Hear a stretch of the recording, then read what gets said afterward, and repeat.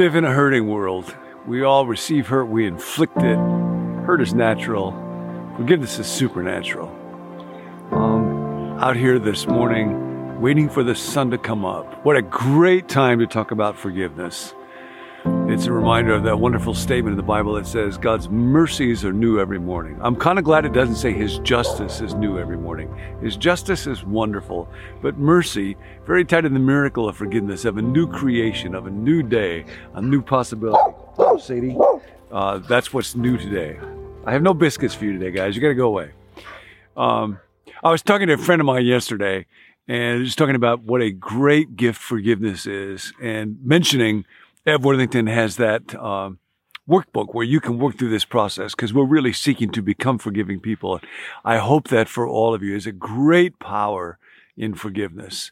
And my friend there was an area in his life where he's aware that there's kind of unforgiveness issues, but he was saying, you know what, I've tried to talk about it with these people before. I don't think it would do any good right now to raise these issues again.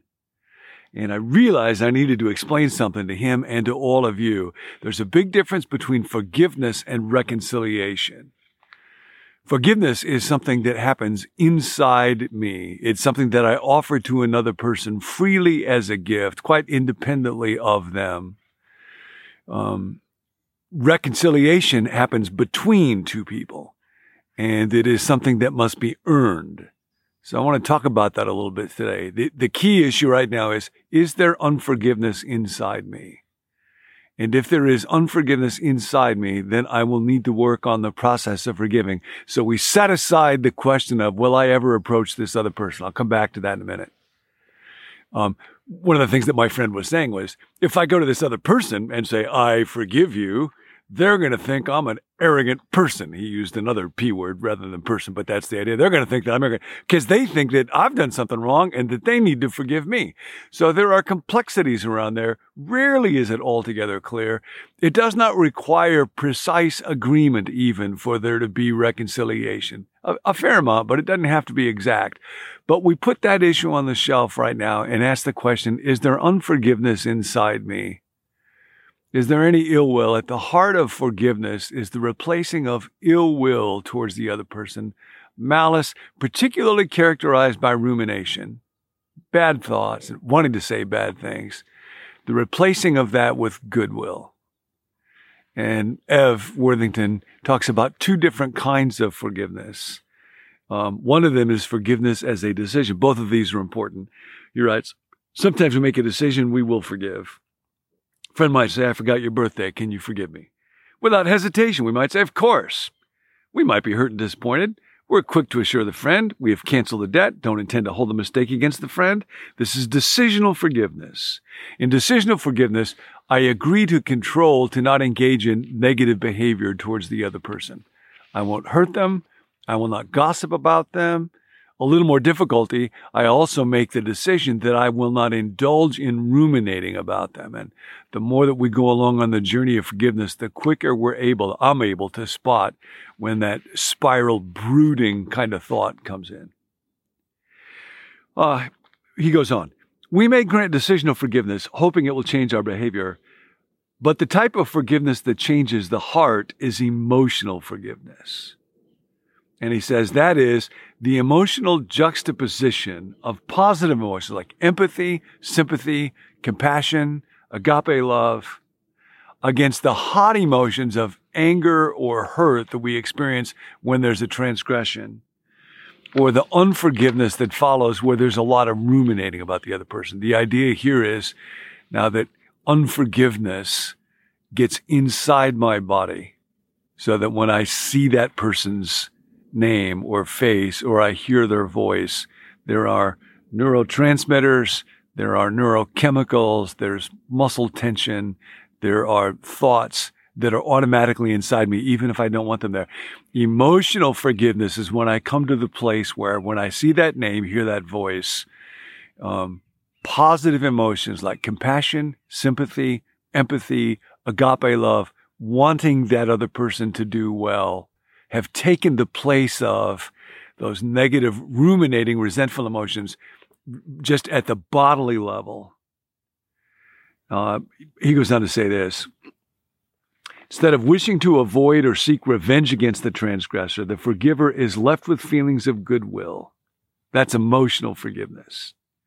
It does not mean that hurtful memories are wiped out. We never forget serious hurts or offenses, but we remember them differently after we forgive. That's why we're talking about how to recall the hurt. He says, now you can chip it away by replacing a little unforgiveness with a little forgiveness in hundreds of experiences, or you can whack unforgiveness with a giant dose of empathy, sympathy, compassion, or love, and simply overwhelm it. One woman I know responds to perceived slights by sending the transgressor a love bomb. So you might think about a love bomb. Forgiving emotions will motivate attempts at reconciliation if the other person is open to it and trust can be reestablished. Reconciliation is needed when trust has been violated, and I want to reestablish a relationship with the other person. Now, again, I want to clarify the difference between forgiveness and reconciliation, particularly so that you will pursue forgiveness, even if you're not sure that reconciliation would ever be possible. The Bible has a very strong bias towards reconciliation. Jesus in the Sermon on the Mount says, if you're offering your gift at the altar and you remember that your brother or sister has something against you, leave your gift there and go and be reconciled. So the bias is to seek reconciliation. Might not be possible, but of course, until I have forgiven the other person, I'm not going to be in a good place to perceive is reconciliation possible. If I haven't forgiven them, I don't want to reconcile, and I want to think that they're not the kind of person that I could reconcile with. But I did want to walk through, from a scriptural perspective, a story where I believe there was forgiveness, but that there could not be reconciliation. And if you're a Bible person, you might know about this. It involves David, who became King David, and the guy who was king before him, Saul. And Saul was real jealous of David's popularity and tormented to the point where he became murderously angry at David. And one day he picks up a spear and tries to pin David to the wall, kill him with a spear. That doesn't work. So he tries a series of other ways to get David killed. He sends him to fight against the Philistines, hope the Philistines will kill him. That doesn't work. He tries to get Jonathan, his own son who loved David, and his attendants to kill David. That doesn't work. He throws another spear at David. That doesn't work. He sends a group of people to David's house to kill him there, but David isn't there. That doesn't work. He goes to a place called Keilah, tries to kill him there. That doesn't work. David actually could have heard Saul at that spot and tell Saul that. And then he goes to another place, the desert of Zip, and tries to kill him, one for the zipper, and that doesn't work either. Now, in between those moments are other moments where Saul feels really badly about what he's doing. So at one point when Jonathan says, David loves you, Saul says, oh, I'm sorry, I'll never try to do this again. But then he gets mad, tries to kill David again. And when David was able to harm Saul, but he doesn't, he expresses care for Saul. Saul says, oh, I'm so sorry. But then it happens another time. So this is 7 times by my count, 7 times that Saul has tried to kill David.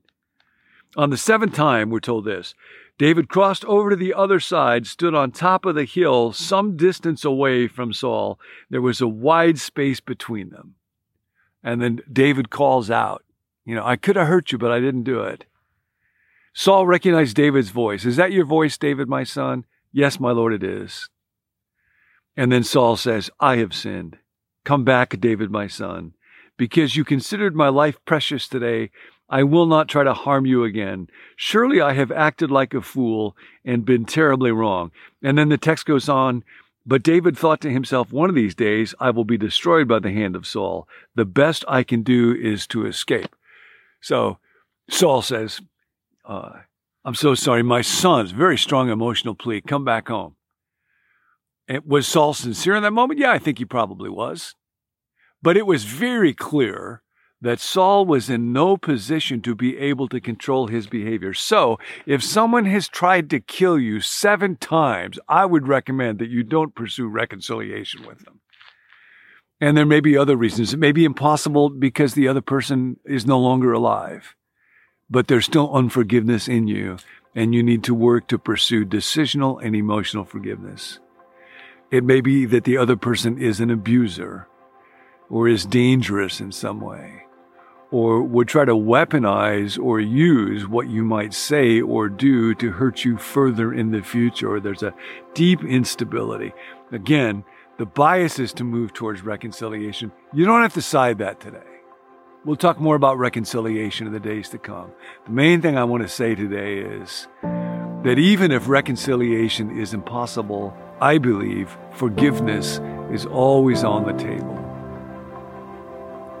It is based on the mercy of God who forgives us, and His mercies are new every morning. Keep going on the forgiveness journey, and I'll talk to you again next time. Forgive us our debts as we forgive.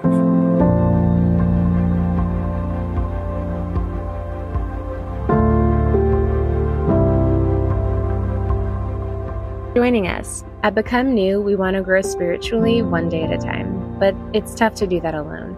So we're offering a little more support for anyone who would like to work on putting the content into practice. You can sign up to receive a text at the end of each week in this series, asking if you completed the Here's How portion for that week. If you want, you can reply to the text and let us know how it went, or if you need prayer in taking those action steps. To sign up for the end of week reminder, just text the word MORE to 855-888-0444, and we'll put you on the list. As always, to receive the emails or video links by text, you can let us know at becomenew.com/subscribe. If you're already signed up for the emails but aren't getting them, try checking your spam folder, or better yet, you can add us to your contact list. Our email address is connect@becomenew.com. If you need prayer, we're here for you. Text your specific prayer request to 855-888-0444. There's a team of us who meet each weekday to pray specifically over every person who sends a text in. We'll catch you next time.